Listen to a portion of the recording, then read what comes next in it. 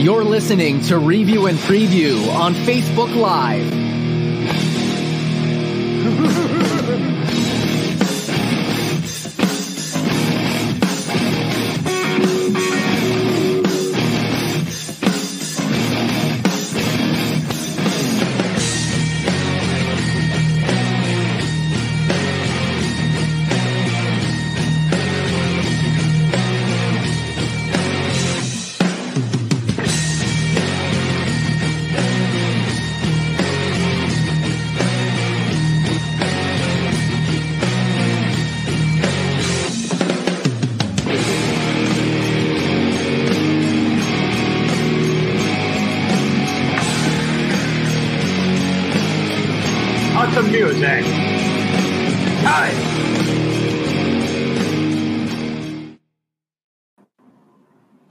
Good evening, everybody, and welcome to Review and Preview. I'm your host, Tom Scavetta. I'm back. Excited to be back, joined by this week's co-host, Hank Indictor. Hank, how are you doing? Doing pretty good. Good to be back on Review and Preview, and good to finally be back to normal and have you on as the host of an episode of Review and Preview. How's it going, Tom? I'm doing excellent. I'm super excited to be back hosting tonight after a long-awaited return. Folks, make sure to go check out Review and Preview on our social media below on Instagram, Twitter, like our Facebook page. Also, our audio is up on the Anchor, and follow our YouTube and TikTok channels, respectively, for exclusive content. Also, make sure to give a like on the show. It helps with the Facebook algorithm with the way things have gone lately. Hank, excited to have you on here. Obviously, you are also my co-host for Big Blue Avenue, but we're going to have a great guest on in just a couple moments. Just let him finish getting set up back there. And Hank, the Philadelphia Eagles and the Washington Commanders on Monday Night Football. Great game. Washington upsetting the Eagles for Philly's first loss of the season. Do you think this was a fluke by the Eagles?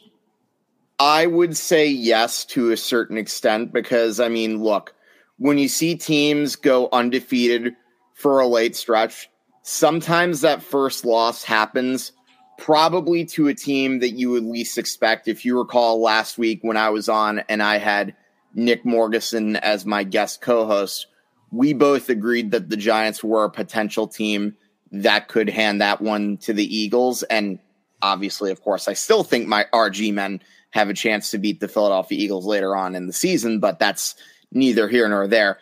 I definitely would because, I mean, look, it's a division rivalry. You never know what could happen in those games. I guarantee you if the Eagles were to rematch against Washington, I think you probably would get a different result. But that said, I guess it's probably for the best for them that they finally got that first loss out of the way. I mean, look, let's not forget 15 years ago, I'm sure New England still regrets getting lucky against the Baltimore Ravens.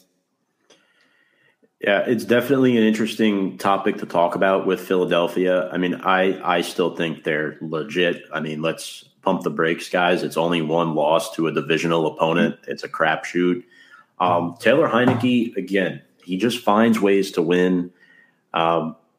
Again, you could talk about the late hit on him by Brandon Graham, 13-year vet. Unfortunate there for Philly. Do you think that was a late hit? No, I did not think that was the right call. I thought it was odd that they would call it, especially after the guy gave him like a light tap when he was like on the ground. But, it is what it is. Sometimes the NFL has these really screwy calls. But, yeah, that's pretty much my opinion on it. The protection of the quarterbacks is definitely up. Now, I want to ask you this. Heinicke, 3-1 as the Washington starter. Brian Robinson on the ground had a touchdown along with Antonio Gibson. Great 1-2 punch for Washington. Scary Terry, too, with 8 catches and 128 yards. It seems like the offense is responding well to him. He's getting the ball to their playmakers. Should Heinicke be the guy moving forward for the Commanders? That's what I would like to know. What's your thoughts on that?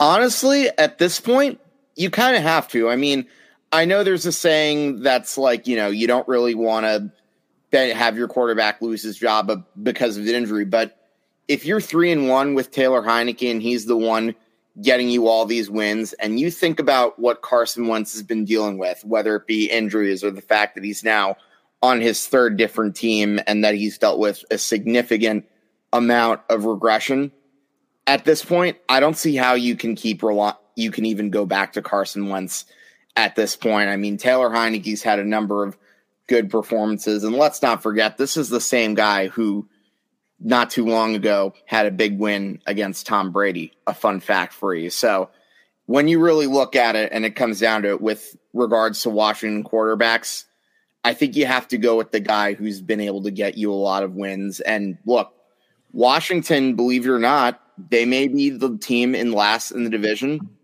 but they're still at 500. They still technically have a shot at the playoffs. So you might as well go with your best at this point. I think Washington's in an interesting spot right now. I think they're only half a game back of the wild card. But for more expertise and analysis on this game, let's bring up our special guest of the evening, The Fog, joining the show. What's up, Fog? How are you? How's it going? I'm sorry about Monday night, but it's a pleasure to have you here. And congrats on an 8-1 start to the season. That is absolutely remarkable for your team. No, thank you, man. I'm glad to be on the show. Glad you guys are having me here. I am not disappointed in the loss at all, and I am pleasantly surprised with where Philadelphia is right now because I did not have these expectations for them. I thought the division was so bad. I put a parlay bet on the Chargers, the Eagles, and Bengals to win the division right before the season started. This was not what I expected this division to be. We went from the NFC least the last 5 years back to the NFC beast literally overnight. I agree 100%. Quick comment here from James Montefusco saying, "What's up, gentlemen?" Thank you very much, James, for commenting. And Fog, before we dive into this, can you tell people where they can find you and your work? Okay, you can find me on Apple Music and Spotify at Objectively Biased Sports. You can also find me on Instagram at The Fog. And you can find me on my sports page, Objectively Biased Sports, on Facebook. We're also relaunching Fourth Quarter Quarrel, myself and my co-host Brian Emejuru from Be Easy Entertainment and Sports. He unfortunately had to move to the West Coast. Both of us were in transitions of moving. I'm in the transition of moving now. So it's been kind of tough for us to get back on it, but we will be back on and live next week doing our show. Awesome. Great to hear that. Now, your Philadelphia Eagles are, in my opinion, they're still the best team in the NFC at this time because you beat the other team that has the same record as you. Talk to me about Jalen Hurts, though. Should he be considered as an MVP candidate? I feel like there's a big divide when it comes to this question. And Hank, I want your opinion as well. But we'll start with you here first, Fog. What do you think about Jalen Hurts? Should he be in that discussion, or do you think that he's playing really well, but it's more of a collaborative effort and Hurts is being lifted by the players that are surrounding him? Man, that's a loaded question. Yeah. Jalen Hurts has shown tremendous growth. And again, I've always argued that football is a consummate team sport. So when you look at his numbers and you look at what he's done and how he's performed both on the ground and then through the air, I'm going to say he's not an MVP candidate at this time. I think it is more a collaborative effort when you look at what the Philadelphia Eagles doing as a team. And again, I had my doubts about Nick Sirianni long before they started winning. And when he turned over the reins to Charlie Stricken in regards to play calling midway through the season last year, you saw a difference. You saw a consistency, and you're seeing more of that this year. You're seeing much better coaching outside of the Monday night game where I couldn't figure out they just through everything they did to get to where they were at 8-0 on that Monday night game. They said, hey, we're going to throw that playbook out the window. And we're going to do this first half on the fly, because that's exactly what it did. The fact that they had 14 points was amazing. But again, defense, turnovers, short field opportunities that they had got them those 14 points. But outside of that, I can't look. Hurts is 6th in completion percentage, but he's 13th in overall passing yards. He's, I think, 10th or 11th in touchdowns, but his touchdown interception ratio has been fantastic. He's 4th, I think, behind Brady, Mahomes, Geno freaking Smith. There's a name I didn't expect to throw in there, and Tua Tagovailoa. So he's doing his due diligence. He's the 3rd in passer rating. I think he's top 5 in the QBR. So he's performing well, but a lot of that has to do with the way this offense is performing. This is a top 5 offense. From the way they run blocking to pass protection for him. I think coaching has been a considerable help in them working the offense around Jalen Hurts' strengths as he continues to develop as a quarterback. So no, I'm not going to give him a nod in the MVP conversation right now. That 8-1 is a team effort. Yeah, I tend to side with you on that, Fog. I think, make no mistake, I think Jalen Hurts is absolutely fantastic. Like, you look at where the NFL is today, you don't go 8-1 at this point with a quarterback that stinks. Let's put it that way. But with that having been said, I think having A.J. Brown as one of his big weapons has a lot to do with why he's having such a great year. And, Fog, I think you really nailed it on the head. Howie actually did a decent job at drafting a good team around him. And look, this is coming from someone who has been on record for criticizing a lot of moves that Howie made. And make no mistake, I still stand by a lot of my criticisms of Howie, and I'm sure you probably agree with me in that department as well. But with that having been said, I think he's doing an excellent job, but I also think, to put it all in perspective, I wouldn't say he necessarily stands out as somebody that's like carrying a team to win, even though he's definitely been great. I think I think it really goes hand in hand, essentially, is what I'm saying. That's an interesting point. For me, I would side with you guys as well, but I do think that at the end of the day, to Hank's point, the quarterback play has to be there in order for this team to have this much success. Whether it's been the passing touchdowns, the rushing touchdowns, all in all, I think that Philly is a dominant football team that I'm scared to play twice late in the season. They're definitely very intimidating. But I'm up for the challenge, obviously. But yeah, Hank, I guess, why don't you take the next question here? Because obviously Philadelphia did suffer a tough injury in Monday night's football game. Yes, they did. And we got to talk about the severity of the injury to Dallas Goedert. What do you think it is at this point, Fog? And who do you feel is the one that needs to step up in his place?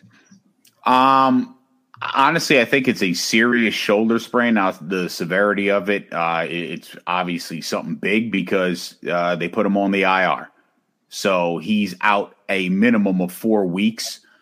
It's interesting because if he was a famous person, we would know what bathroom he went to go urinate in. But he went to a doctor's.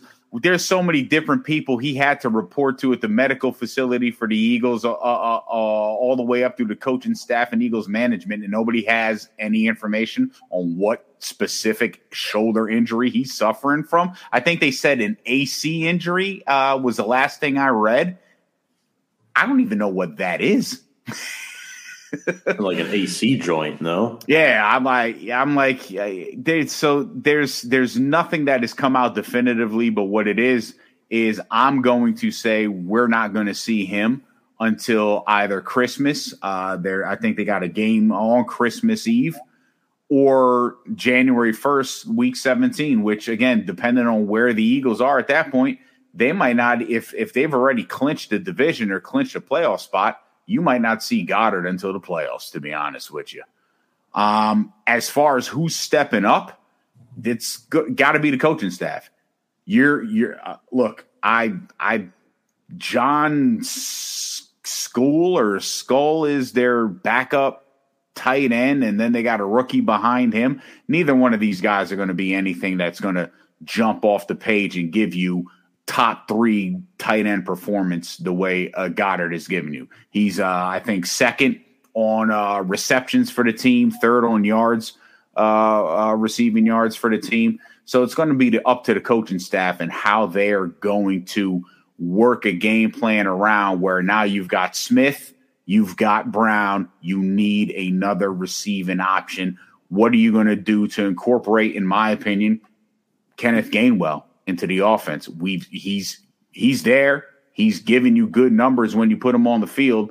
What are you going to do to create that third receiving option that's going to at least give, or multiple third receiving options that are going to be able to give you the productivity that you were getting from Goddard?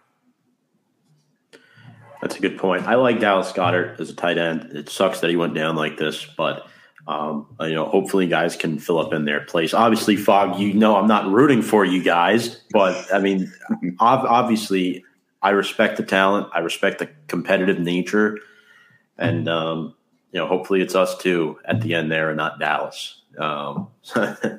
That would be definitely interesting. But any takeaways from you from this Washington game? Was there anything that you didn't like? Because I thought defensively, the Eagles, maybe they weren't as dominant as they usually were. Because there's been a lot of I know Chauncey Gardner-Johnson had a big interception in this game.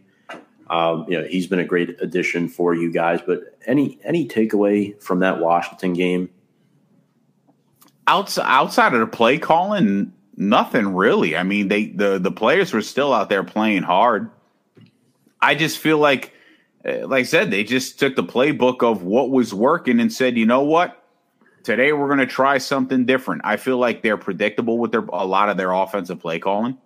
Right. I feel like they've become a very one-dimensional running team from an aspect of almost everything is geared around a RPO type offense. So when you see there's specific lineups in there that you see, and it's like, okay, I know what I'm going to get when they have this spread lineup, or I know what I'm going to get when they have Gainwell in the backfield as opposed to Sanders. If they're on the short side of the field, I think the only creativity that I've really seen out of their offensive play calling, and I think I saw more of it against Pittsburgh than I did against Washington, which again was a little disappointing, is when they would line up trips and set up like a bubble screen read off of the RPO.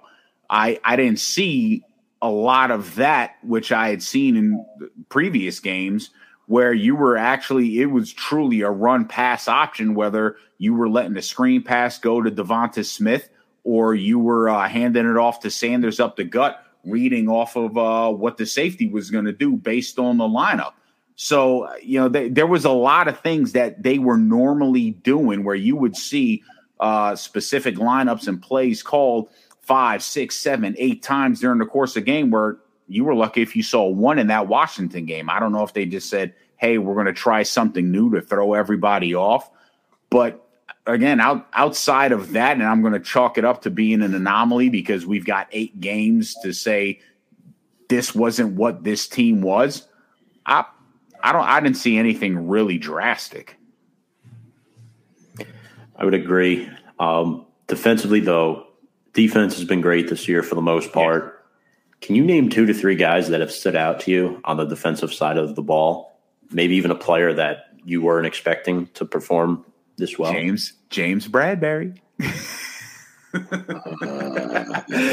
James Bradberry. He's one guy. I got his numbers right here. He's got 3 interceptions. He had 4 with the Giants last year, and then 3 his previous year with the Giants, and 3 his previous year with the Panthers. So he's already on pace to get more interceptions than he has in his entire career in a single season.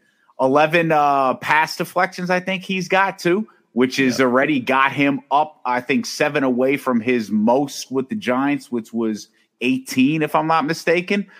So he's been a pleasant surprise in the secondary. Obviously, Gardner Johnson he's absolutely killing it, leading the team with interceptions. I think he's got 6. But one guy that's really standing out, and he stood out last year, and he's standing out this year because he's on pace to actually break his total tackles from last year. He had $130, I think, last year. He's at 80 right now, and that's Edwards, TJ Edwards. He's playing fantastic at the linebacker position. The guy is all over the football field, and I think I'm not used to linebackers playing well in Philadelphia. The last time the Eagles had a decent linebacker that played well, I want to say it was Seth Joyner and Byron Evans were Eagles linebackers in the early 90s. Oh, with the Buddy Ryan defense. Yeah. Like that's all I could think of. I can't think of any other real solid line. I mean, they had Kirkland there for a couple of years, but again, we're talking late 90s, early 2000s with Kirkland. They really haven't had a solid linebacker core or a linebacker that stood out for a long time. What about Trent Cole? Wasn't he decent? Trent Cole, Jeremiah Trotter. Jeremiah Trotter was a guy that, but again, give me a linebacker the Eagles had over the last 10 years that was worth anything. I can't think of anybody. So, and Edwards is a no-name. Nobody talks about this guy. This guy, he's in the top 15, I think, in total tackles, top 10 in tackles for linebackers this year. The guy's playing amazing football. Yeah. Steve Ellis also chiming in saying, what about Trotter? Yeah. Trotter, definitely a good player. Garth Michael Patrick saying hello. Good evening, gentlemen. How is everyone tonight? Go Chargers. Thank you, Garth, for the comment. Chauncey Gardner-Johnson is a former Gator. That is correct. Garth is a huge Florida Gators fan. He has a question for you, actually, before we get to Hank's next question. How is my former Chargers guy, Kaiser White, looking? He's looking. He's filling in nice. I'm going to say. He actually, I forget, I think it was the Steelers game. He had a nice play, but again, he's a role player at the moment here. Hank, you're up, buddy.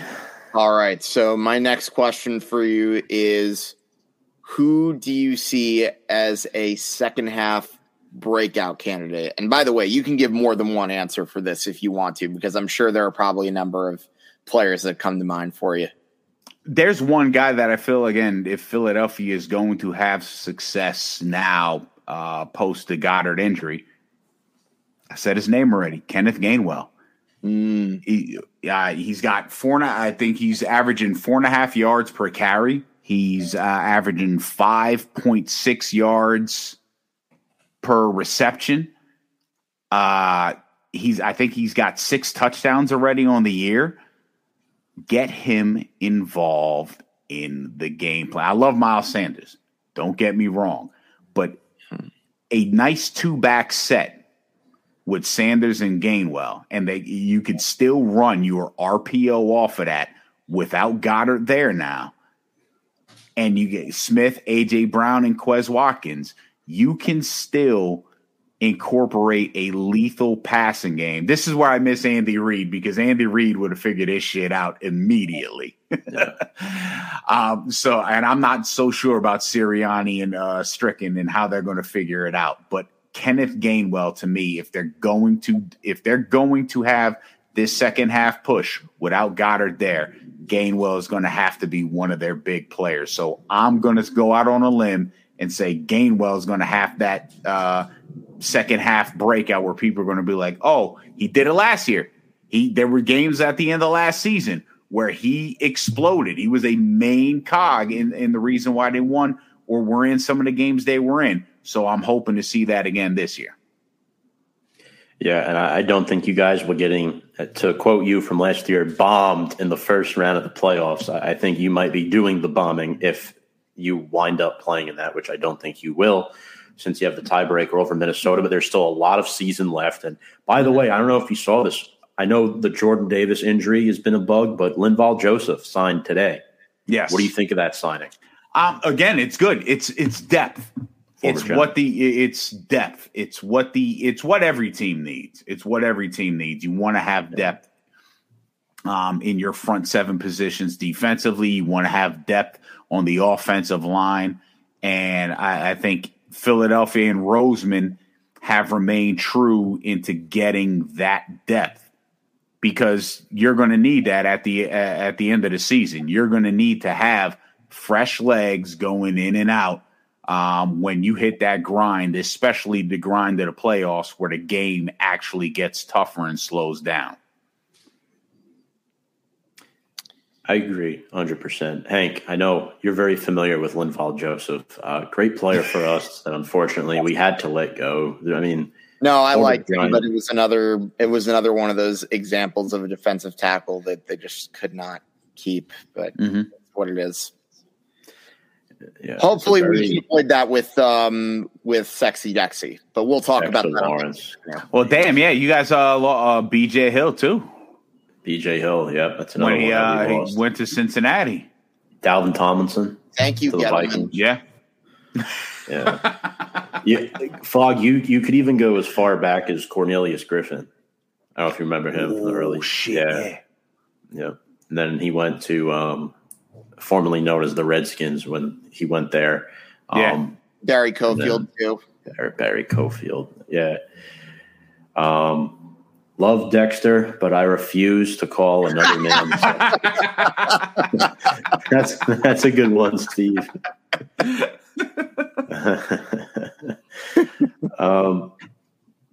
Now I'm looking this week, Fog, and you won't get the Frank Reich reunion since he's now fired. But you're going to Indy this week to take on the Colts.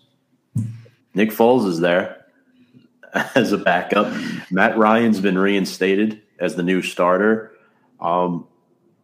Again, I know the Chiefs went in there and lost, but I don't think you guys will. I mean, obviously, Jeff Saturday was literally hired off the street from ESPN.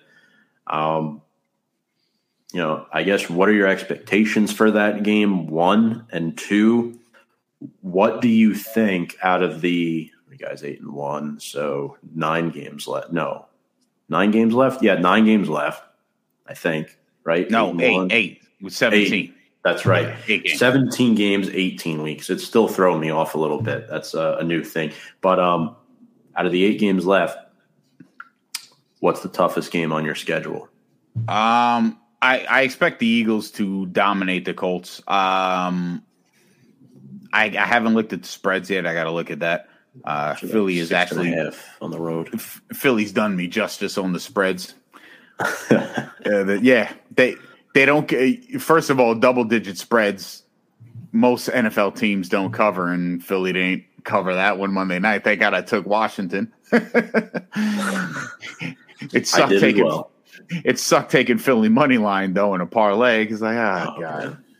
But I expect them to win that game. The Colts, you saw inspired football, and we see this every time there's a coaching change or a quarterback change mid-season. That next game, the teams play extremely inspired. They went in there and they dominated and took it to the Raiders. Now they're coming home. They're going to be tough. There's going to be excitement in there. Philly's going to have their hands full. But if Philly comes to play the way they've played outside of playing Washington, there's no reason why they can't walk away with a W there. So my expectations is the Colts will be brought back down to reality, and so will Saturday. As far as the tough, there isn't one tough. All these games for Philly are going to be tough. And there's not one that I can point out, but there's 3 games in particular that have me nervous. The Titans, with a Coach of the Year candidate in Mike Vrabel and what he's doing with Tennessee right now. They've played everybody. Outside of that Buffalo debacle, the Tennessee Titans have been quietly just asserting themselves and getting themselves back into contention. The other 2 games are going to be the Giants and the Cowboys. Look, I still don't buy into Daniel Jones. I said he was a clipboard quarterback when he got drafted, and I stand by the fact that he's a clipboard quarterback. He's performing like a clipboard quarterback right now. You look at what he's doing. It's everything that Daboll is putting around and working towards his strengths and not allowing him to make anything. You're not making a play unless I approve of that play. So what the Giants are doing right now is a direct reflection on Daboll's coaching. And then I look at Dallas, and Dallas shit the bed against Green Bay. There's no reason they should have lost that game. But what you get from Dallas is that blindfold taste test. You don't know if you're going to taste beer, soda, or piss. And that's the way Dallas has played, and that's the way Mike McCarthy has been, quite frankly, since the Packers won the Super Bowl. Mm-hmm. It's been a mixed bag. You don't know what you're going to get. But I do know divisional games are, Hank, you said it, the toughest games. And we've got 2 left with the Giants and 1 more left with Dallas, and they're both after the Tennessee game. All I'm going to say, Fog, is Jalen Hurts against Daniel Jones. Get your popcorn out. Just saying. The Giants, Eagles. I mean, just saying. Thank you for that T.O. quote, Tom. Get your popcorn. I always say you see what I did there. Yeah. Terrell Owens hasn't been an Eagle in a long time, but I don't miss having to go up against him. What was that? He hasn't been on any NFL team in a long time. No, just immediately what went into my head was the meltdown in San Francisco back in 2002. That playoff game we lost to Jeff Garcia, 39-38, and then the illegal man downfield at the end of the game with Trey Junkin. That play just can't get out of him. It was my first season watching the Giants in 2002, and my gosh. I mean, for it to end that way was horrible. It was absolutely. I think you guys made the NFC title game that year before you lost to the Bucs, right? Mm-hmm. I think we beat you guys to get in the playoffs with the Shockey touchdown. Yep. Yeah, so the game that Tiki almost screwed up with those fumbles. Mr. Fumble. Tom Coughlin fixed his fumbles. Yeah, and that was the last game ever at the Vet too. I think. Was it? Yeah, that was the last game ever at the Vet. Wow, that is great. 2002, Jesus. I'm trying to think, 20 years ago. But, Fog, we're going to talk some other games now if you want to stick around for that for a little bit. I know there was a game in Germany this weekend. I wanted your opinion on this. I thought the atmosphere was great. I really thought the atmosphere was great with the Bucs and the Seahawks. A lot of fans from both teams there showing up. Historic game. The Bucs won 21-16. And this is going to sound a little weird. Brady's playing a lot better now that the divorce has been filed. I think, would you agree, Fog, that there was a mental aspect with Brady the first several weeks of the season with that going on? Do you think that played a role in his play at all? I never really thought his play was like bad, but it just wasn't like Tom Brady like. It has to. Look, speaking from experience, having come off of a divorce recently through 2 years ago, regardless of what your work ethic is or what your belief is. I've always been a guy, when I go to my job, I leave personal at home and I come into work and do work. But when personal is overwhelming to a point where it's going to affect your performance in general, it's something that, hey, personal is now everything. It's not about the job. It's not about anything else that I'm doing. It's going to have an impact. It's going to take a toll on you. And I'm more than certain that it took a toll on Brady, regardless of how he wanted to pose it or present himself. Yeah, I'm good. Yeah, we're always going to do that. We're guys. That's what we do. We're good. We're okay. I'll be fine. But yeah, there's definitely going to be times where he's at practice and he's not thinking about that practice. He's not thinking about the importance of that. And that's going to translate going into the game where you may be dragging ass. You may, hey, I read everything. I know what I'm supposed to do. I watched all the film, and you just don't have it. And it's because you're mentally drained with all the nuance of legitimately going through a personal crisis when it comes to family or right. the going through a divorce aspect.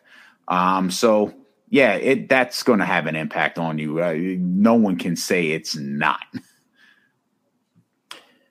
What do you think, Hank? I mean, I'm looking at his stat line: 258 yards, 2 touchdowns, 1 interception. Granted, his receivers are healthy now. Seattle, better defense than advertised with Tariq Woolen. That cornerback has been a diamond in the rough in their secondary. What do you think? Yeah, I would probably tend to agree. I think the divorce getting out of the way probably helped into a certain extent, but I think you could also factor in the fact that the Buccaneers are finally playing to their full potential with the amount of talent that they have on their team, although I'm still not quite as sold on the Buccaneers as I've been in like years past, because for one thing, I personally think that Todd Bowles is holding that team back. I mean, are we really sure that Bruce Arians being promoted to the front office was necessarily a good thing, or his retirement was necessarily good? I think they promoted the wrong assistant, in my opinion. Yeah, I would agree. I was expecting Byron Leftwich to be the guy, just because I'd heard his name being involved in so many head coaching rumor mills, and especially the Jaguars. They were the ones that I really thought were going to hire him, but then they went with your old friend Doug Peterson. So there's that. I think the reason that they went with Bowles, I think Tampa Bay, the success has made that organization immediately go to caution and say, well, Bowles was head coach before, and he was here under Arians for the last 2 years. We're going to go with the safe bet here. I think that was the decision. Yeah. As far as the Bucs being back, though, I don't know. I mean, they're 5-5. You can never count out Tom Brady. I mean, we've seen it in the past. All you have to do is get into the playoffs, and you have a chance. I mean, we saw what the Steelers did as a 6 seed, what the Giants did as a wild card. Fog, what your Eagles did that one year. They went, I think it was 8-7-1 or 8-6-1, and then made it to the NFC title game against the Arizona Cardinals. So you just have to get in, and you have a chance. Why did you bring that game up? Hey, I'm just saying you ruined our 12-4 1 seed season. I'll never forgive Donovan McNabb for that throw to the ankles. I think the receiver was James Avery. I remember him. There was nothing between him and the end zone and McNabb. Oh God. Yeah, that was a tough. I remember week 17, they blew out Dallas, and they needed like 8 things to happen that day, and they all happened. I don't think we'll ever see a thing like that again. I think the craziest thing was the way that the Chiefs backed into the playoffs in 2006, a couple years before that. I can't remember that one. They won their game. They needed like 3 or 4 losses to happen, and one of the crazier ones was, I think Jay Cutler played in a game where he had no business being in. He was absolutely concussed. The Broncos ended up choking to the 49ers, and Mike Shanahan, made some pretty questionable calls. You can go look at that game on YouTube to see what I'm talking about. And then then the Titans almost had an even crazier path, because that was the year the Titans started, like, what were they, 2-6 or something? They had a really horrible start that year. They somehow managed to go 8-8, and they almost got in, but then they ended up, and they were really close to that game against the Patriots. But then the Patriots ended up blowing them out in the second half. Right. No, Mr. Google Historian here. Chiefs. That's I think might be the craziest playoff back into that I can remember in our lifetime. 06 Kansas City. 06 That was that Trent Green, Damon Heward. I think that was Trent Green. Yes, still Trent Green, right? That would have been. I want to say that would have been Dick Vermeil's last year as head coach, if I'm not mistaken. If not Dick Vermeil, it would have been Herm Edwards. That was a Larry Johnson, Tony Gonzalez team. Yeah, Dwayne Bowe. Yeah, no, Bowe was drafted in 07. I forget. Anyway, Bowe was later. Not to sidetrack here, but yeah. I mean, look, I'm not going to go ahead and say I think the Bucs are back, but I mean, I think their defense very promising when you hold Kenneth Walker III to just 17 rushing yards on 10 carries. Really good stuff. And Devin White with the 2 sacks and the 3 quarterback hits. Very, very, very promising. But I want your opinion on another game here. Game of the week, in my opinion. The Vikings, Skull Nation, 33-30 overtime win over the Buffalo Bills. Who thought the Minnesota Vikings would be 8-1? I will say I did predict them to win the NFC North on the day of the Super Bowl last year. So I'm very proud. Yeah. And I was called very crazy for saying that. I slowly raised my hand of guilt. That's amazing because I said that I said the Vikings were going to win the division at the start of the year. Really? And yeah, and I'm loving what I'm seeing, but I'm also going to be honest with you. It is amazing that the Vikings are 8-1 right now. And that game, they had no business winning. That was the Bills' game to win. Now, granted, the Vikings played football in that second half like a team inspired. Like, oh, we really got a chance. These guys don't want to win this game. We gave them every opportunity, and they don't want to win. So the Vikings did play a great second half of football. But what do we talk about? Brian Daboll, how Daniel Jones has progressed, and what we're seeing there. Well, we're seeing Josh Allen regress to the quarterback that he was year 1 and half of the season in year 2. We're seeing a guy force the football. We're seeing a guy making bad decisions with the ball. We're seeing a guy trying to be a do-it-all. And we're seeing an offense being run by Ken Dorsey where you're not putting emphasis on the running game. And you're just saying, okay, we're just going to put in Josh's hands, and however it happens, we're just going to let it happen, and that's it. And so you're seeing the effect of Daboll not being there. And I think it's telling because Josh Allen, as people had him because the Bills were, I think, had only one loss prior to the Jets game. And it's like, oh, he's still an MVP candidate. And I'm looking at his numbers and I'm going, well, I mean, Geno Smith is actually putting up better numbers than him going into that Jets game.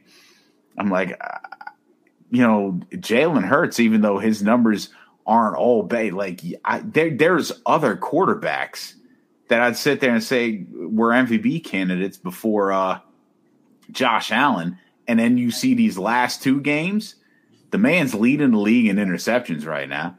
He looks more like a poor man's Brett Favre than he does this quote unquote great quarterback that people had him pinned for. There were some people, sports analysts, saying that, oh, he might be better than Patrick Mahomes. I'm like, he had one really good season. That's it. We need to see more.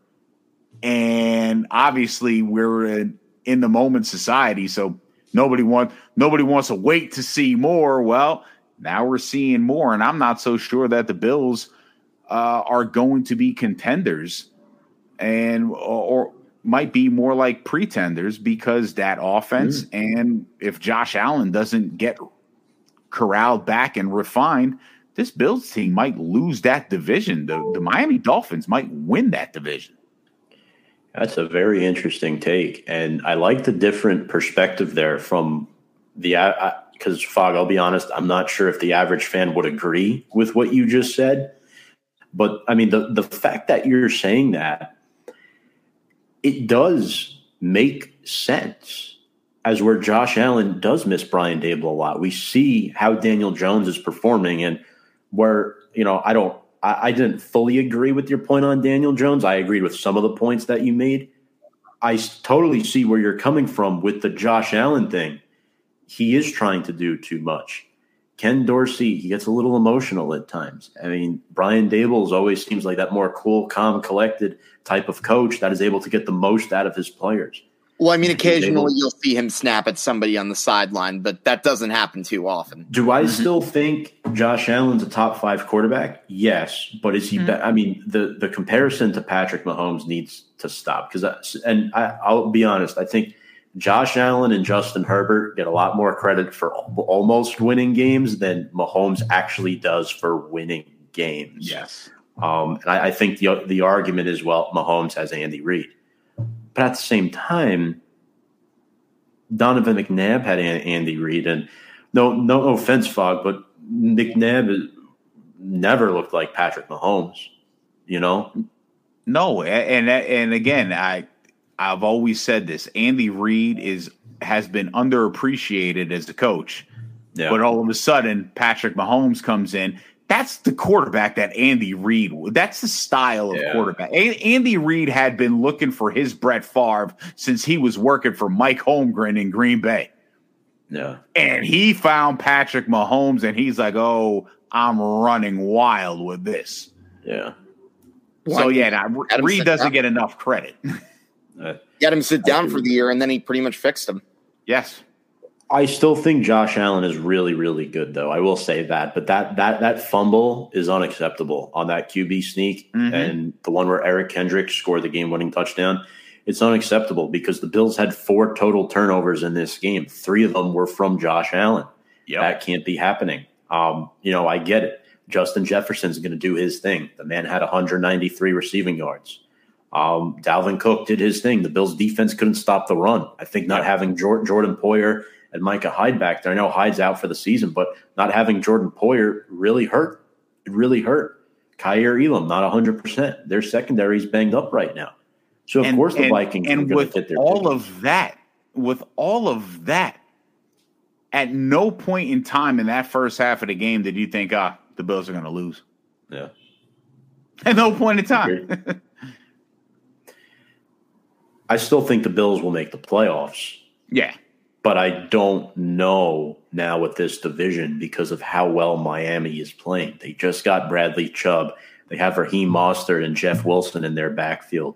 Tua continues to get disrespected by the NFL as far as rankings go for quarterbacks. But that's another topic for another day. Fogg, before we let you go here, are there any other games in mind that really stood out to you this past weekend that you think fans should take note of? I'm going to say this. I'll say this till I'm blue in the face. Tennessee and Seattle. Those are 2 teams that you got. I think the 49ers are going to be okay, and that's going to be again, you guys could have at it with that one. I think the 49ers, not the Eagles, not the Cowboys, not the Giants, might be representing the end, not the Vikings either, might be representing the NFC in the Super Bowl. I actually agree with that. They were close last year. I really think that might be, but I think Tennessee and Seattle, what you're seeing, and these are my 2 favorite Coach of the Year candidates right now, Mike Vrabel and Pete Carroll. What you're seeing out of those 2 teams right now, what they've got to deal with, is fantastic. And those 2 games, even though, look, Seattle struggled, I think a lot. You're traveling from the West Coast all the way to Germany. We talk about the time travel and how it affects teams playing 1:00 games on the East Coast, traveling from the West Coast, and how they struggle. That's an insane thing, that travel. But you watch Seattle, watch Tennessee. Those are two teams that could really make the playoffs, in my opinion, and actually be dangerous teams going forward. I like it. I think that's a great way to leave it off. But Fog, one more time, where can people find you and your content? Again, you find me on Facebook, Objectively Biased Sports Facebook page. You find me on Instagram at the Fog, and you can find me Spotify, Apple Music, Objectively Biased Sports Podcast. Awesome. Make sure to go check out the Fog on those platforms as well. He does a lot of great work and content. Always enjoy seeing your posts on your page there, Objectively Biased Sports Talk. But Fog, thank you so much for joining. Tom, Hank, thank you guys. I appreciate it, man. Yeah. Hopefully we'll be doing this again when the Eagles and Giants are in the playoffs. Yeah, it would be nice. Eagles Giants playoff matchup, the divisional round. Hey, maybe. Oh my gosh, no! Dog, do you realize how much agita I'm getting now just at the thought of that? Hey, man, it's got to be talked about, right? We also may have to get you on our Giants podcast as well when Giants play the Eagles this year. So yeah, no problem. Yeah. I'm all for it. I'll tell everybody how Daniel Jones is a clipboard quarterback. Yeah. Well, we won't fully ignore that point, but like I said, I do have an open mind, and I do see your argument and where that is coming from for sure. But Fog, listen, thank you. Trent Dilfer, Rex Grossman, quarterbacks. I don't know if he's Trent Dilfer. I don't know if he's Trent Dilfer. Nah, he's much more talented than that. He is definitely talented to that. His IQ is off the charts, but this is a guy that tries to fit a football through a Cheerio. He's got that Eli Manning and Brett Favre mentality. And I think that's what a lot of Giants fans like about him too. You know, see, that's why I think he does have a chance. He has a chance to stick around because of his mentality. For how cerebral he is, the decisions that he was making prior to Dable coming in, I love what I'm seeing right now. They're not listen. He's only had I think out of all quarterbacks in the NFL this year, he's the one that's thrown the least amount of passes 20 plus yards down the field. Think about that. Go back to his numbers the previous 2 years and how he was deep sixing it. Yeah, I mean, I think the argument is the lack of receiving talent and him himself, right? A portion of the fan base says it's him. A portion of the fan base says it's the lack of receiving talent where Golladay and Slayton were dropping passes down the field and that they had nobody to throw to. I think that's the only counter argument to that debate, but we can definitely have that debate on Big Blue Avenue when we hopefully get you on as a guest. We would love to chat with you then. But Fog, thank you so much for joining once again, and best of luck this weekend. Really appreciate it. Thank you, Tom. Hank, I appreciate it, man. Review, preview, everybody. Love you guys. Thanks, Fog. Love you guys too. All right. That was the Fog, and he always great content. Hank, got some hot takes on Daniel Jones, but hey, we're here for it. We'll back him up when the time is right.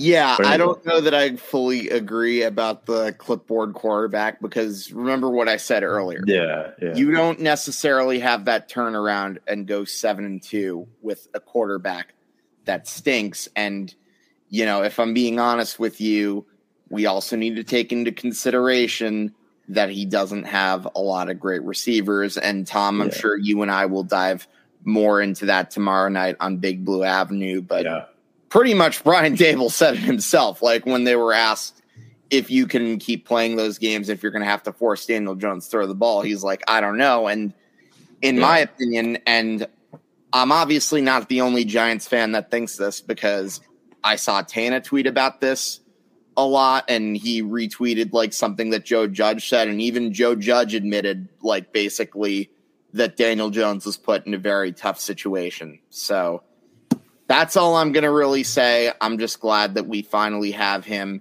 in a place where he can succeed. Absolutely. A couple more games I want to recap before we get into our new segment here on the show. The Colts beat the Raiders 25-20 in Jeff Saturday's coaching debut. Really happy for him, interim head coach. Matt Ryan reinstated as starting quarterback, which I think was the right move. Let him reset for a couple weeks. Fortunately, it led to the firing of Frank Reich. The Colts got Jonathan Taylor going finally. They outrushed the Raiders 207-77. Paris Campbell and Michael Pittman looked really good, and the Raiders are just awful, Hank. I don't know what it is, man. Like, even Jeff Saturday tweeted, this Raiders team is bad from his couch probably that one week, and next week he comes in and he beats them as the head coach of the interim head coach of the Indianapolis Colts. And, man, do the Raiders look bad. And it has nothing to do with them offensively. Defensively, I mean, he gave up 25 points to the Colts.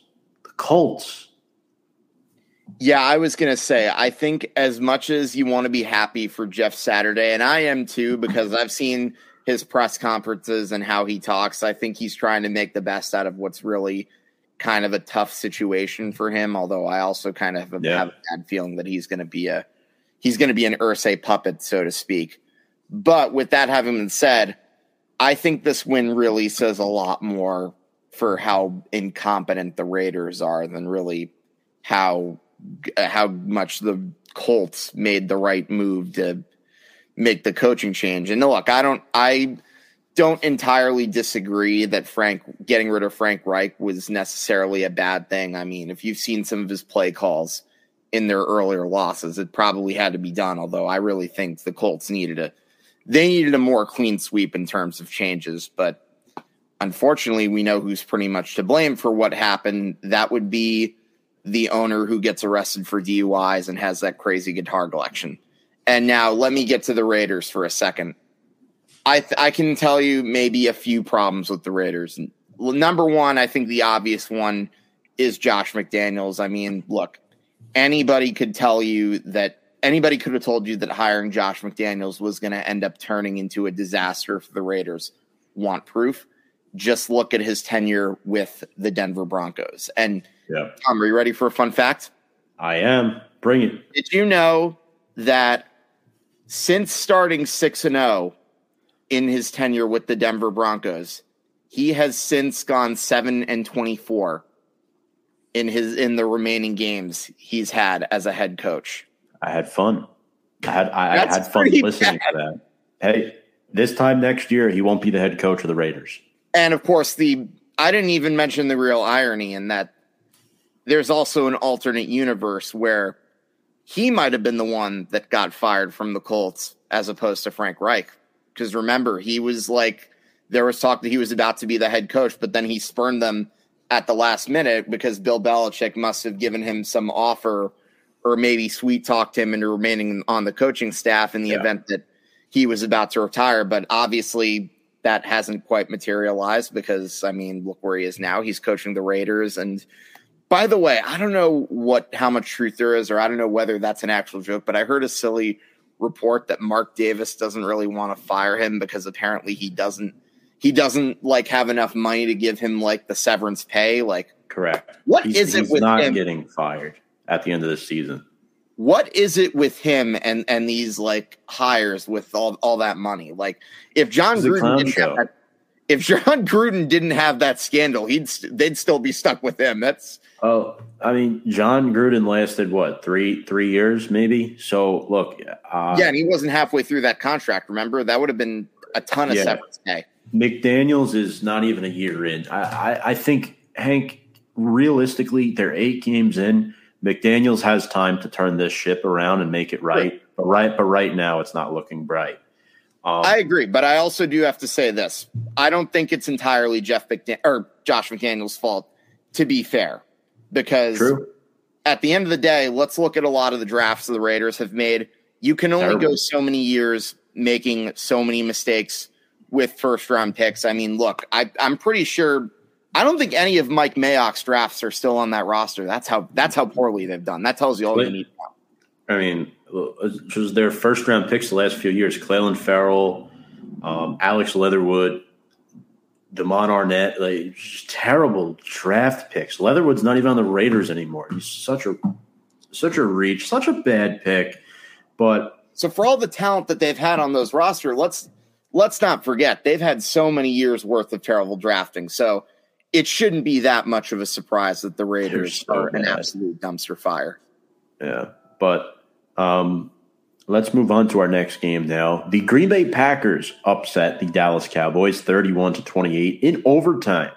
A lot of overtime games this week. The Packers trailed 28-14 in the fourth quarter, scoring the final 17 points of the game. And this is where I disagree with Fogg's argument from before. Aaron Rodgers only threw the ball 20 times, but he threw 3 touchdowns and they won the football game, right? You don't need to throw the ball 40 times to win a football game. I mean, Rodgers was solid. He didn't throw for over 250 yards. He didn't need to. Aaron Jones, 138 rushing yards. A.J. Dillon, 65 rushing yards. And Christian Watson just finally came out of nowhere. And the thing is, Rodgers hasn't had great receivers this year either. So does Rodgers deserve some of the blame for their performance? Sure. Is Matt LaFleur the best head coach? No. Do they have a great offensive line? No. Do they have a formidable receiving corps? No.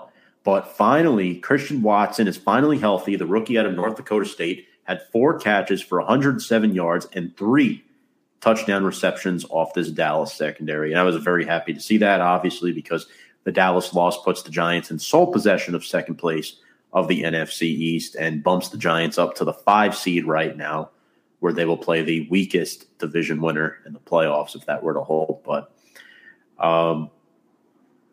yeah, I liked what I saw defensively from them too. 2 sacks, 6 QB hits. They forced 2 Dak Prescott interceptions. I mean, CeeDee Lamb still got his fair share, 150 receiving yards on 11 catches and 2 touchdowns.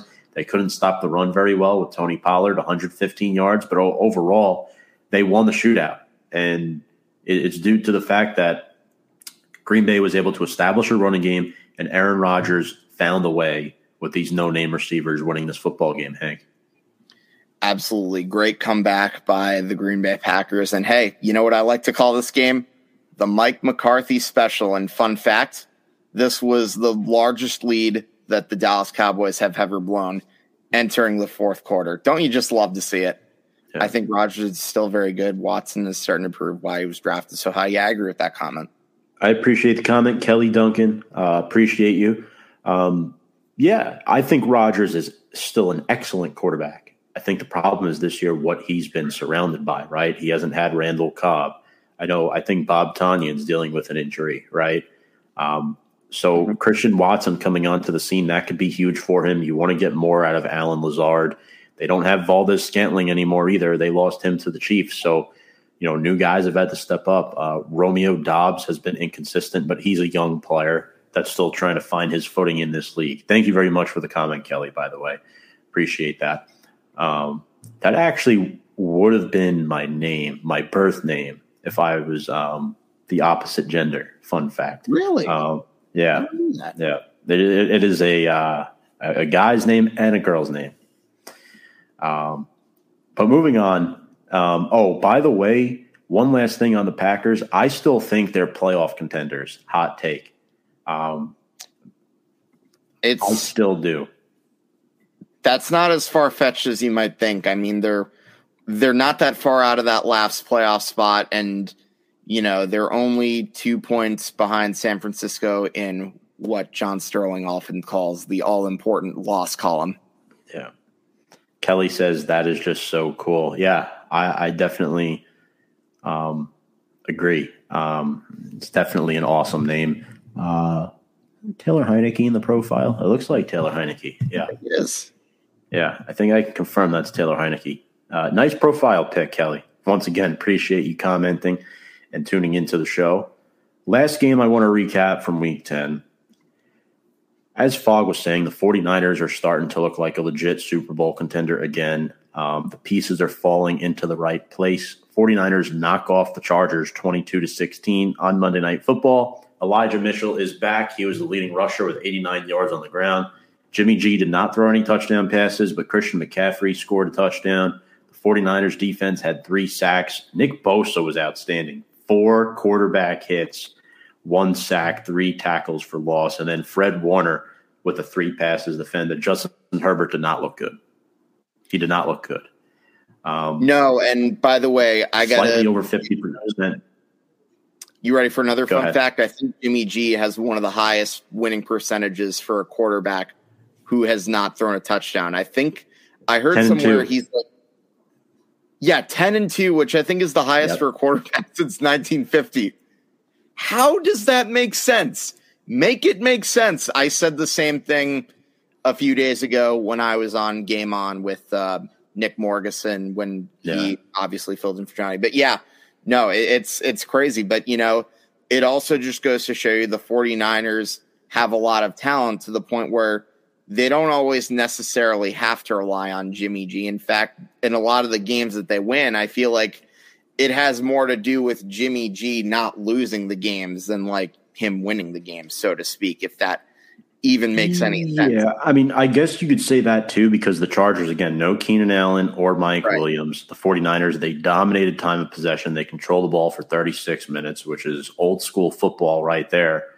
And Austin Eckler only had 24 rushing yards. They kept the ball in their possession and they stopped the run, which forced Justin Herbert into 3rd and long situations with receivers named Josh Palmer and DeAndre Carter. So they really didn't have much going for them that game. I still think the Chargers might be a playoff team, but it'll be left to be seen. And Deanna Cairns with a comment saying, go, review, and preview. Thank you so much, Deanna, for the comment.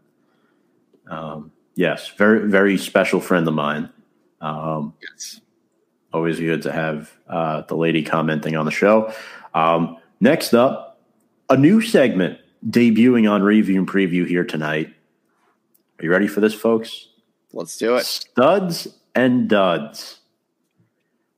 This was pitched to me by a friend of ours, a brand member, actually. And I guess the way this is going to work, we're going to list off a few studs and duds from week 10, and we'll debate on this. Studs, meaning you had a great performance. It could be a player, a team, or a coach. Duds, same thing applies. And then we'll take it from there. We'll see how this goes. But Hank, my first stud of the week, I'm going to have to go with Patrick Mahomes. Again, 4 touchdowns. The guy is phenomenal. They're going up against the Jaguars defense, but I thought he was really, really rock solid. Who was your first stud of the week?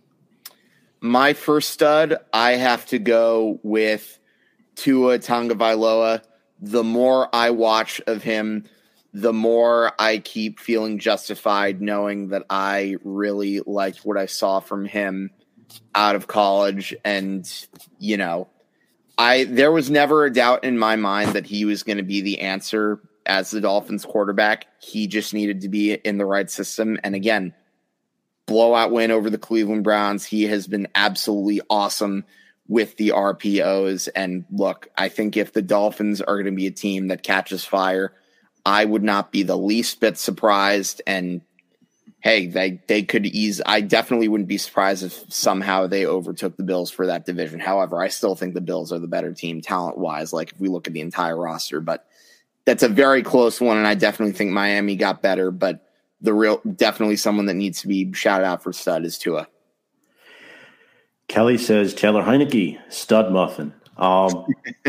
Here's my thing. I thought about him. I ultimately didn't put him down as a stud due to the individual performance, but he did help Washington knock off the last remaining undefeated team in football. So you could definitely argue he was a stud for week 10. Based off of individual performance, though, I don't know if I'd necessarily go as far as a stud. I'd say he had a really great performance and helped his team win the football game. He's a winner. We all know that. But I might keep him off my stud list for this week. Do you agree or disagree with that, Hank? Yeah, no, I think that's absolutely fair. I think it would be good to see maybe another big performance before we could really keep him on the list. But I don't think it's far-fetched necessarily to put him on the stud list per se, just because honorable mention. Just because, I mean, if you really think about it, he's kind of keeping Washington's season afloat. I mean, they're 3-1 with him, and it makes it all the more surprising that Ron Rivera is even considering going back to Carson Wentz, which I think would be a very big mistake. Absolutely. So far we have Patrick Mahomes. We have Tua Tagovailoa. Next stud, final quarterback on the list, Colt McCoy. Oh, former Giants legends. Now, I know Kyler Murray and Matt Stafford both didn't play last week, but he beat the defending Super Bowl champions. The guy had a couple touchdown passes, threw for over 240 yards. I mean, stud performance by Colt McCoy. I mean, every time the guy starts, he seems to have a good performance. When you get a high-caliber win like that and perform well, statistically wise, I mean, hey, you're on my list for stud of the week. I might be a little biased because he's a former Giant, but Colt McCoy is a stud for week 10. I think the next stud, are you ready for me to keep going with the stud list? I'm ready. I would have to go with Jonathan Taylor, who I think he pretty much needed to be put on this stud list, quite frankly, because he has been an absolute flop for me and probably the big reason why my fantasy team has taken an epic nosedive and why my fantasy chances are pretty much a lost cause at this point. So, okay, I'm not going to get into any fantasy rants. My team just stunk. Let's put it that way. But he did have a good game. He did have a great game against the Raiders. And I mean, look, I stand by what I said, saying that win for the Colts had more to do with the incompetence of their opponents than it was them maybe trying to turn around. But you do have to give credit where credit is due. He rushed for a good chunk of the yards in which they outgained the Raiders, and he had a touchdown too. So I got to give him credit where credit is due there. Absolutely. I also have him on my list, and Aaron Jones is my next stud of the week. He was outstanding, 138 rushing yards against the Dallas Cowboys. Good defense that features Micah Parsons and DeMarcus Lawrence. I mean, I really thought that Aaron Jones helped set the tone for Green Bay and help them stick around in this game and give their offense some balance. So Aaron Jones, not Aaron Judge, sorry, is my next stud of Damn it, you just reminded me of my baseball withdrawals. But yes, I agree with that. Hank, is there anyone else you wanted to put in as your studs of the week? I'm going to go over to the wide receiver position and say Justin Jefferson, who had an absolute monster game against the Buffalo Bills. And oh my gosh, what more can I say about that catch that hasn't really been said already? I think that play might have been like the thing that really it may have been the catalyst in the Minnesota Vikings comeback. I mean, granted, they didn't end up scoring, but yet then again, you had that crazy fumble in the end zone. Just one of the most incredible games that I have seen all season. And isn't it amazing, Tom, that you had both of the national games on Fox ended up going overtime and being thrillers? Yeah. Nonetheless, I think I would argue that Jefferson might very well be the best receiver in the NFL right now. And it's funny, I mentioned Howie Roseman's bad decisions that I stand by criticizing him for, and I think you kind of have an idea which one I'm talking about. Kelly says Jefferson is amazing at catching and hitting the gritty. 100%. That's the best receiver in football. Thank goodness Howie took Jalen Reagor instead of him. Otherwise, he would be torturing us for years to come. My next stud is Christian Watson. Great performance, 3 touchdown receptions, 130 yards. Obviously, you're going to be on the list. And then my final stud of the week is Jeff Saturday, interim head coach of the Indianapolis Colts, going out getting a win after Frank Reich gets fired. No coaching experience prior to this on any level, and Saturday just comes in and gets a win for his team to wrap up our studs of the week. Do you think Jeff Saturday deserved to be on that list, or do you think I'm being a little too kind there, Hank? I think putting Jeff Saturday might have been a bit of a stretch again, but you know what? Considering the circumstances and considering who he's being employed by, I'll allow it. Duds of the week. First up for me is Josh Allen. 3 turnovers, as we mentioned earlier with Fogg. Josh Allen does not deserve to make the Pro Bowl this year, folks. He should not be in the MVP discussion.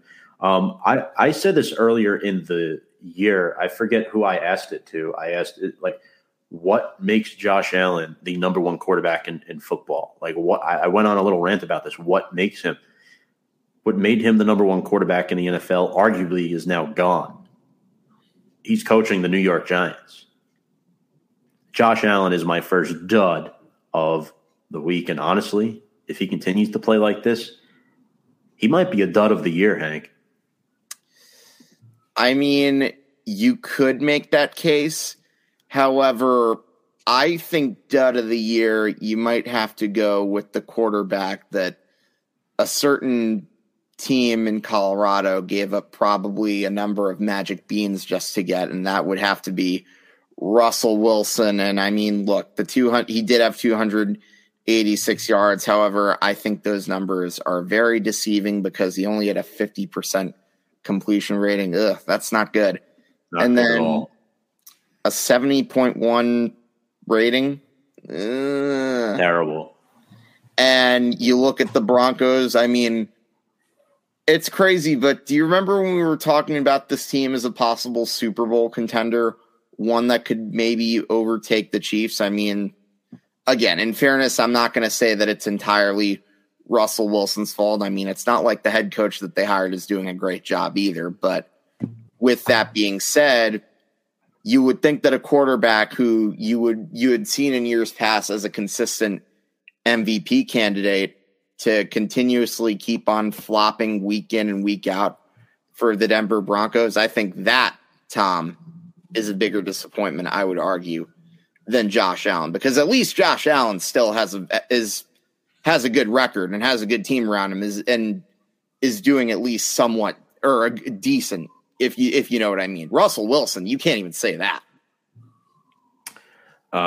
We just got groundbreaking news that we'll have to announce on Big Blue Avenue tomorrow night. Hank, you might want to check the private chat. Yeah.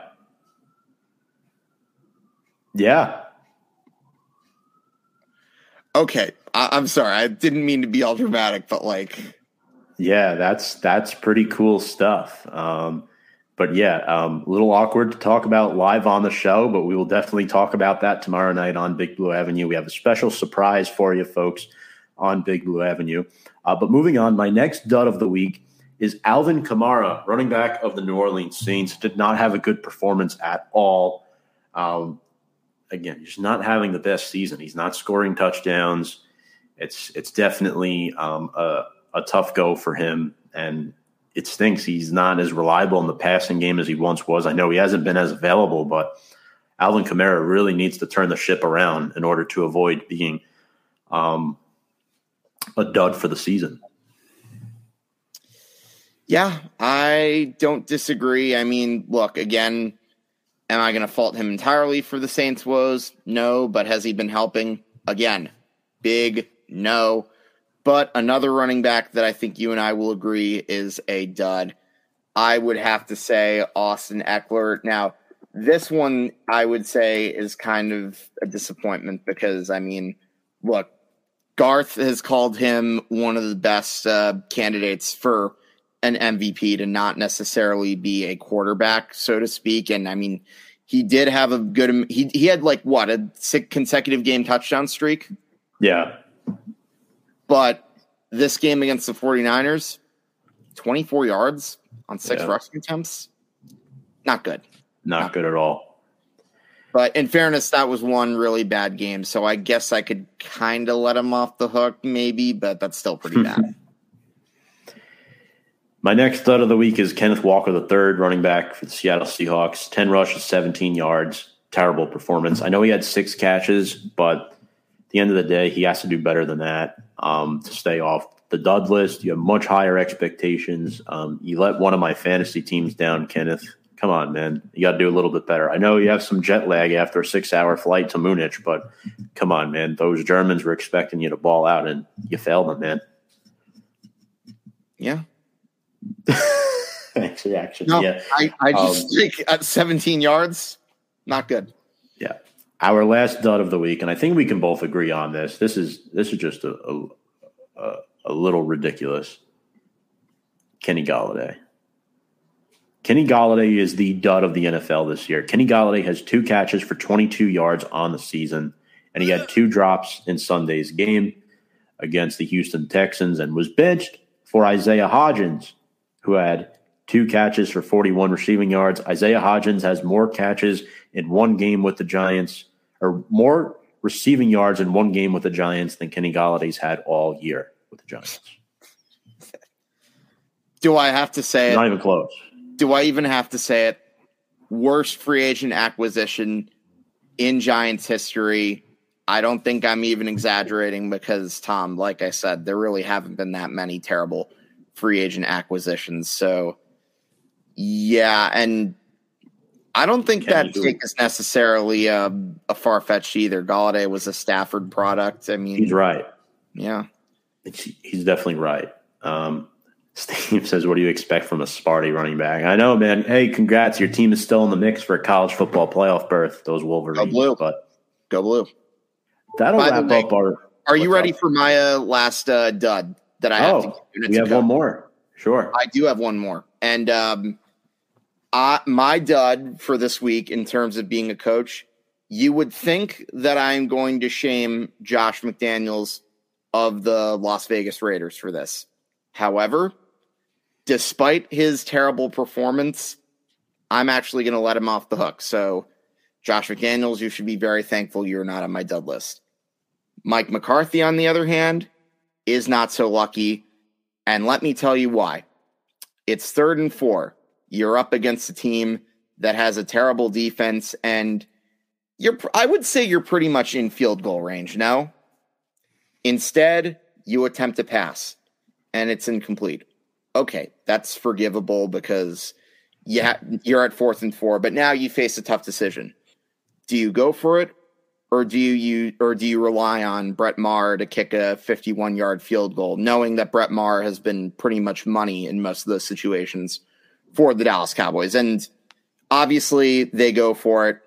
Once again, they fail. Now, you might be thinking, are you shaming Mike McCarthy because he failed with his 4th down attempt? No.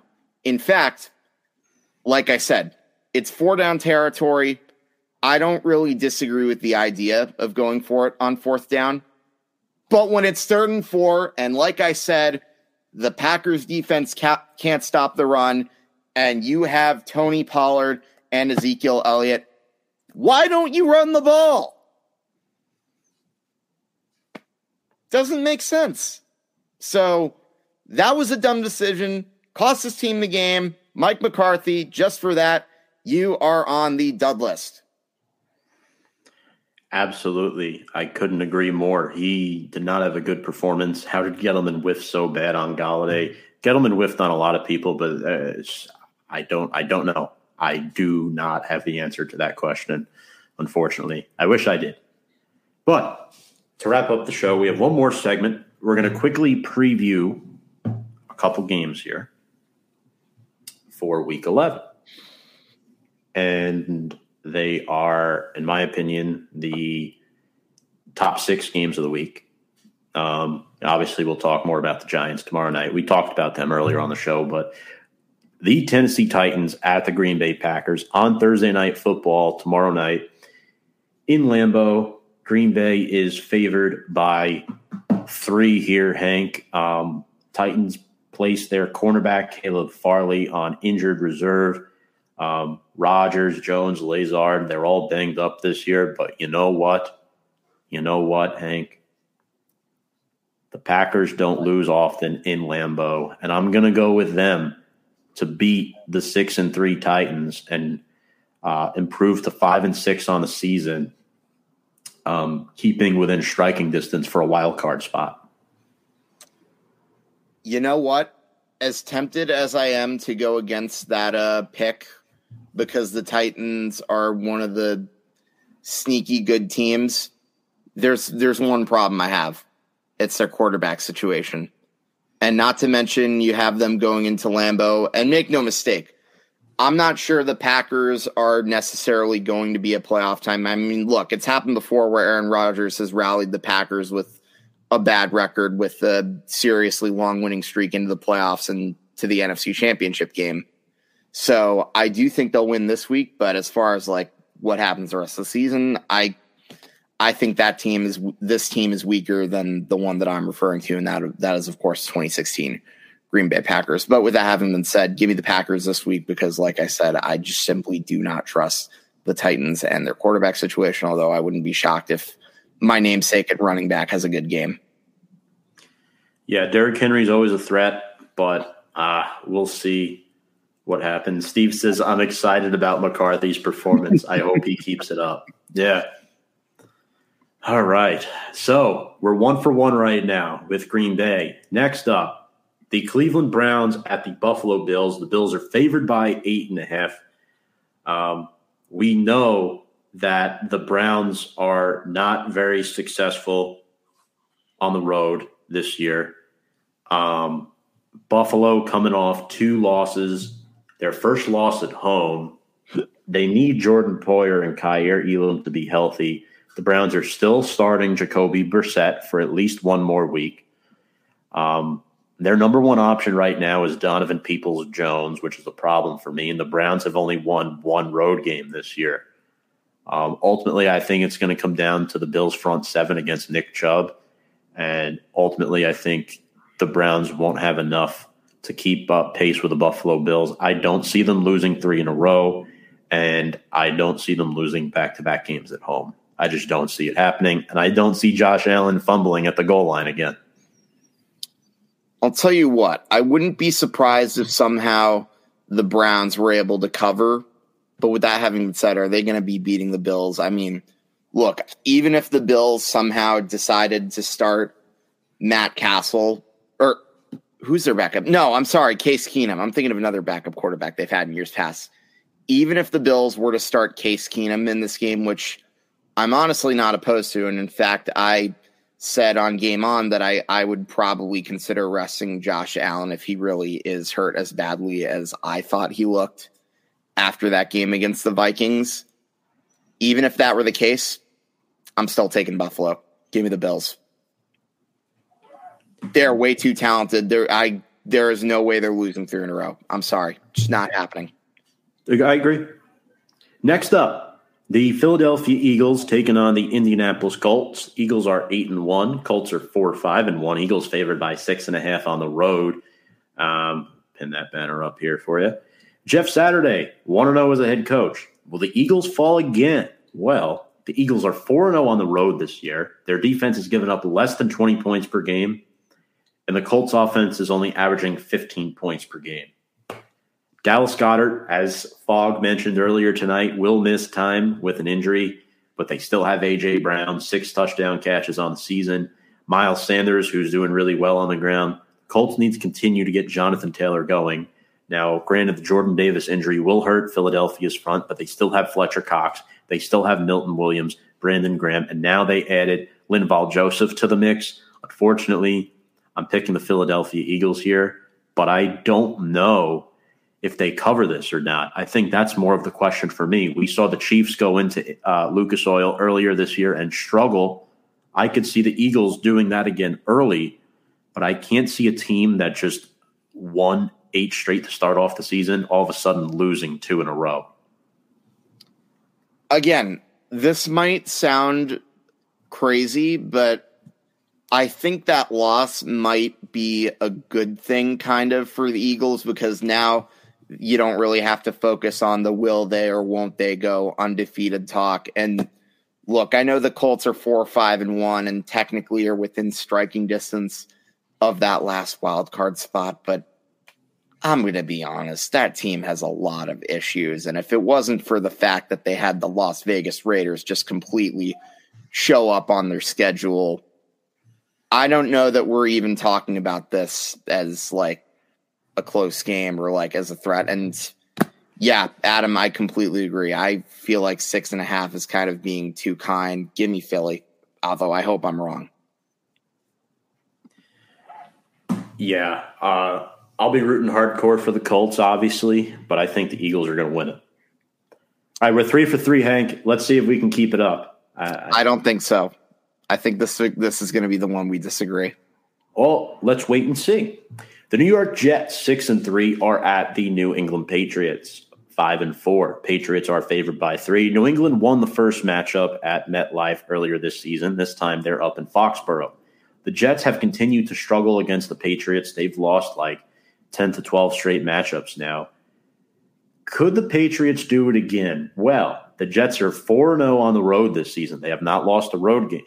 Both defenses are really good. James Robinson and Michael Carter will be the focal point, with Breece Hall being out for the season. The Jets have a fierce defense. Quinnen Williams dominating the interior. We've talked about how much we've loved Dexter Lawrence this season for the Giants. Well, Quinnen Williams has 7 sacks for Gang Green. Carl Lawson with 4 as well. For me, though, I think the Jets' offensive line is going to struggle. Matt Judon has 11.5 sacks. That leads the NFL. Dietrich Wise as well with 5.5 sacks. You know what? I get it. The Jets are 4-0 on the road. Garrett Wilson's still a little banged up. If they stuff the run, I don't know if Zach Wilson's going to be able to beat you. So, ironically enough, even though they just beat the Bills and are coming off a bye, I think they're losing to New England. I'm going to go with the Patriots here at home.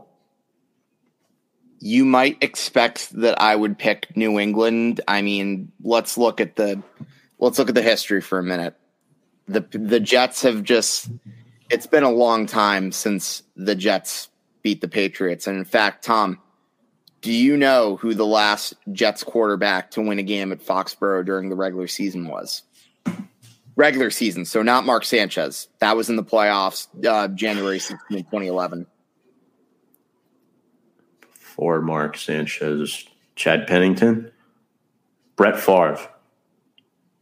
Yes, that was the overtime game that put the Jets at, I believe it was 7-3, and then they had that upset win against the Titans, and then they wound up collapsing, going 9-7. And they finished 9-7. Yep, missing the playoffs entirely. Yep.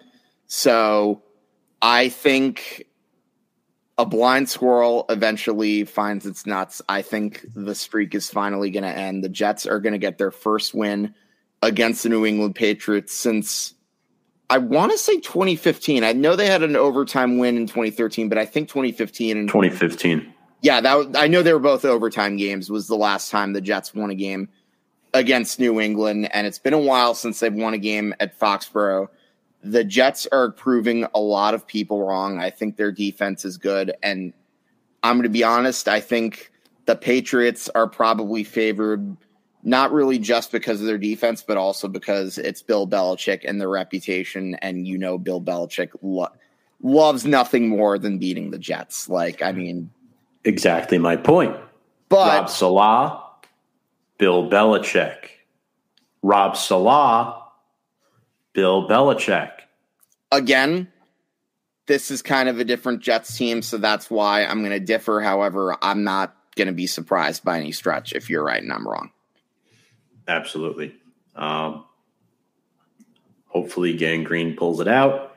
Cowboys 6-3 at the Vikings 8-1. Dallas is favored by 1 despite losing to the Green Bay Packers, a team that Minnesota dominated this past season. Goes to show you, people really view Dallas as America's team. Anyway. That hasn't been true since I was in diapers. This is the game of the week, in my opinion. It may not look like it on paper, but I think it is. The Vikings are 4-0 at home. Dalvin Cook is a factor, 727 rushing yards and 6 TDs. Justin Jefferson is the NFL leading receiver in receiving yards right now, and their defense is lethal. Zadarius Smith, 9.5 sacks. Danielle Hunter, 6 sacks. Harrison Smith with 4 picks. Veteran Patrick Peterson, 3 picks and 12 passes defended. What was the issue with the Vikings the previous couple years? Why they were floating around 500? their secondary, their defense. Had trouble stopping the run, couldn't cover. When I look at Dallas, outside of CeeDee Lamb, not much scares me offensively. Sure, Tony Pollard can get stuff done, but look who the Vikings have on that D-line. Smith, Hunter, Tomlinson, Harrison Phillips, you name it. They have a lot of depth.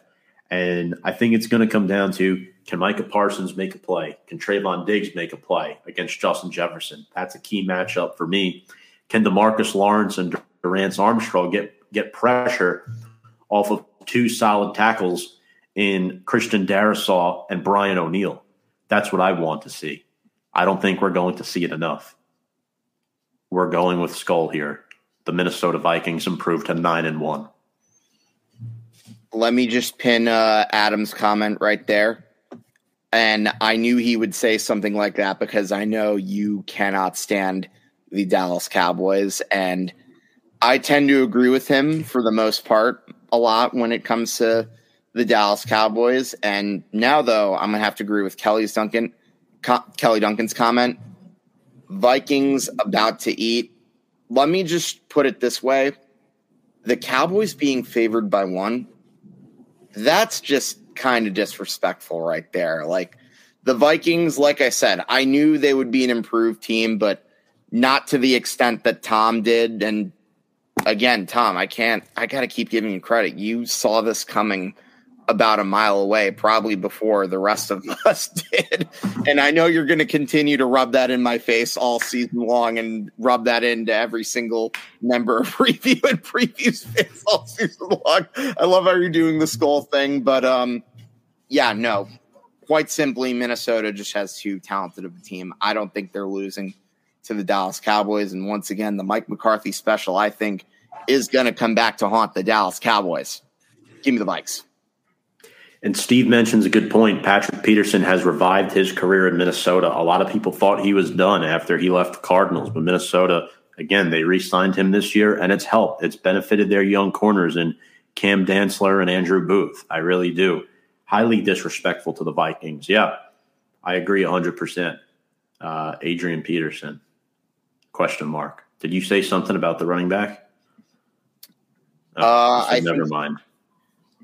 No, I think he got confused when he said Peterson. And to be fair, I usually tend to think Adrian Peterson whenever I hear Peterson, Vikings. The Minnesota Vikings. And I'd probably argue that AP is the greatest player in Vikings history. Yeah, you could definitely make the argument. There's I would a few other guys. Cam Tarkenton or Alan Page. Yeah, biased, I would go with Tarkenton. But anyway, final game, we're going to talk about the Chiefs at the Chargers. Chiefs are favored by 6.5. Keenan Allen and Mike Williams both might play. Excuse me. Chiefs have won 3 straight now, as where the Chargers have lost 2 out of their last 3. Justin Herbert, his performance has been pedestrian lately. A lot of receivers have been absent for him. Austin Eckler has had to lead the load. 10 total touchdowns on the season, 6 on the ground, and 4 touchdown receptions. When your running back has 67 catches through 9 games, that's a problem. That is a problem. Khalil Mack with 7 sacks. He's a threat. Drew Tranquill and Kenneth Murray need to step up. Asante Samuel Jr. needs to take care of business against Kadarius Toney. That's going to be a fun matchup to watch. The Juju injury, I don't know the extent of that, how long it's going to be. Mecole Hardman as well. He did not play last week. When I look at the Chiefs, I obviously look at Patrick Mahomes and Travis Kelce. I mean, those two are a dominant force to be reckoned with. And Chris Jones with 7 sacks and the rookie Nick Bolt. I mean, this guy, incredible.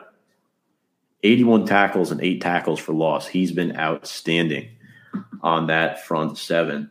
I really think that they are a great and improved defense, but there's just something about them playing in LAC that doesn't sit well with me, Hank. And I still don't know if the Chiefs are able to sweep the season matchup against the Chargers, because this is a divisional game. This is on the road, and I don't like this spread at all now that I think of it. But the question I have, are Allen and Williams going to play? Because if Allen and Williams don't play, it's an easy pick for Kansas City. I think I'm probably going to go Chiefs here if Williams and Allen don't play. If they do play, though, I'm going to go with the Chargers just to be different. But I guess for right now, give me Kansas City. Tough. I'm going to – I'm not sure who's going to win this game personally, but I am going to go with the Chargers covering because, again, like you said, it's a divisional game, and I don't like the idea of giving Kansas City 6.5, regardless of the circumstances, even with the injuries that the Chargers have right now. I think it'll be closer than people think. So I'm gonna say the Chiefs might still find a way to win, but I don't like that spread, so I'm gonna take the Chargers in that sense. I'm gonna take the Chargers with the spread as well. But yeah, that pretty much wraps it up for our show here tonight. It's been an hour, 40 minutes of a lot of fun.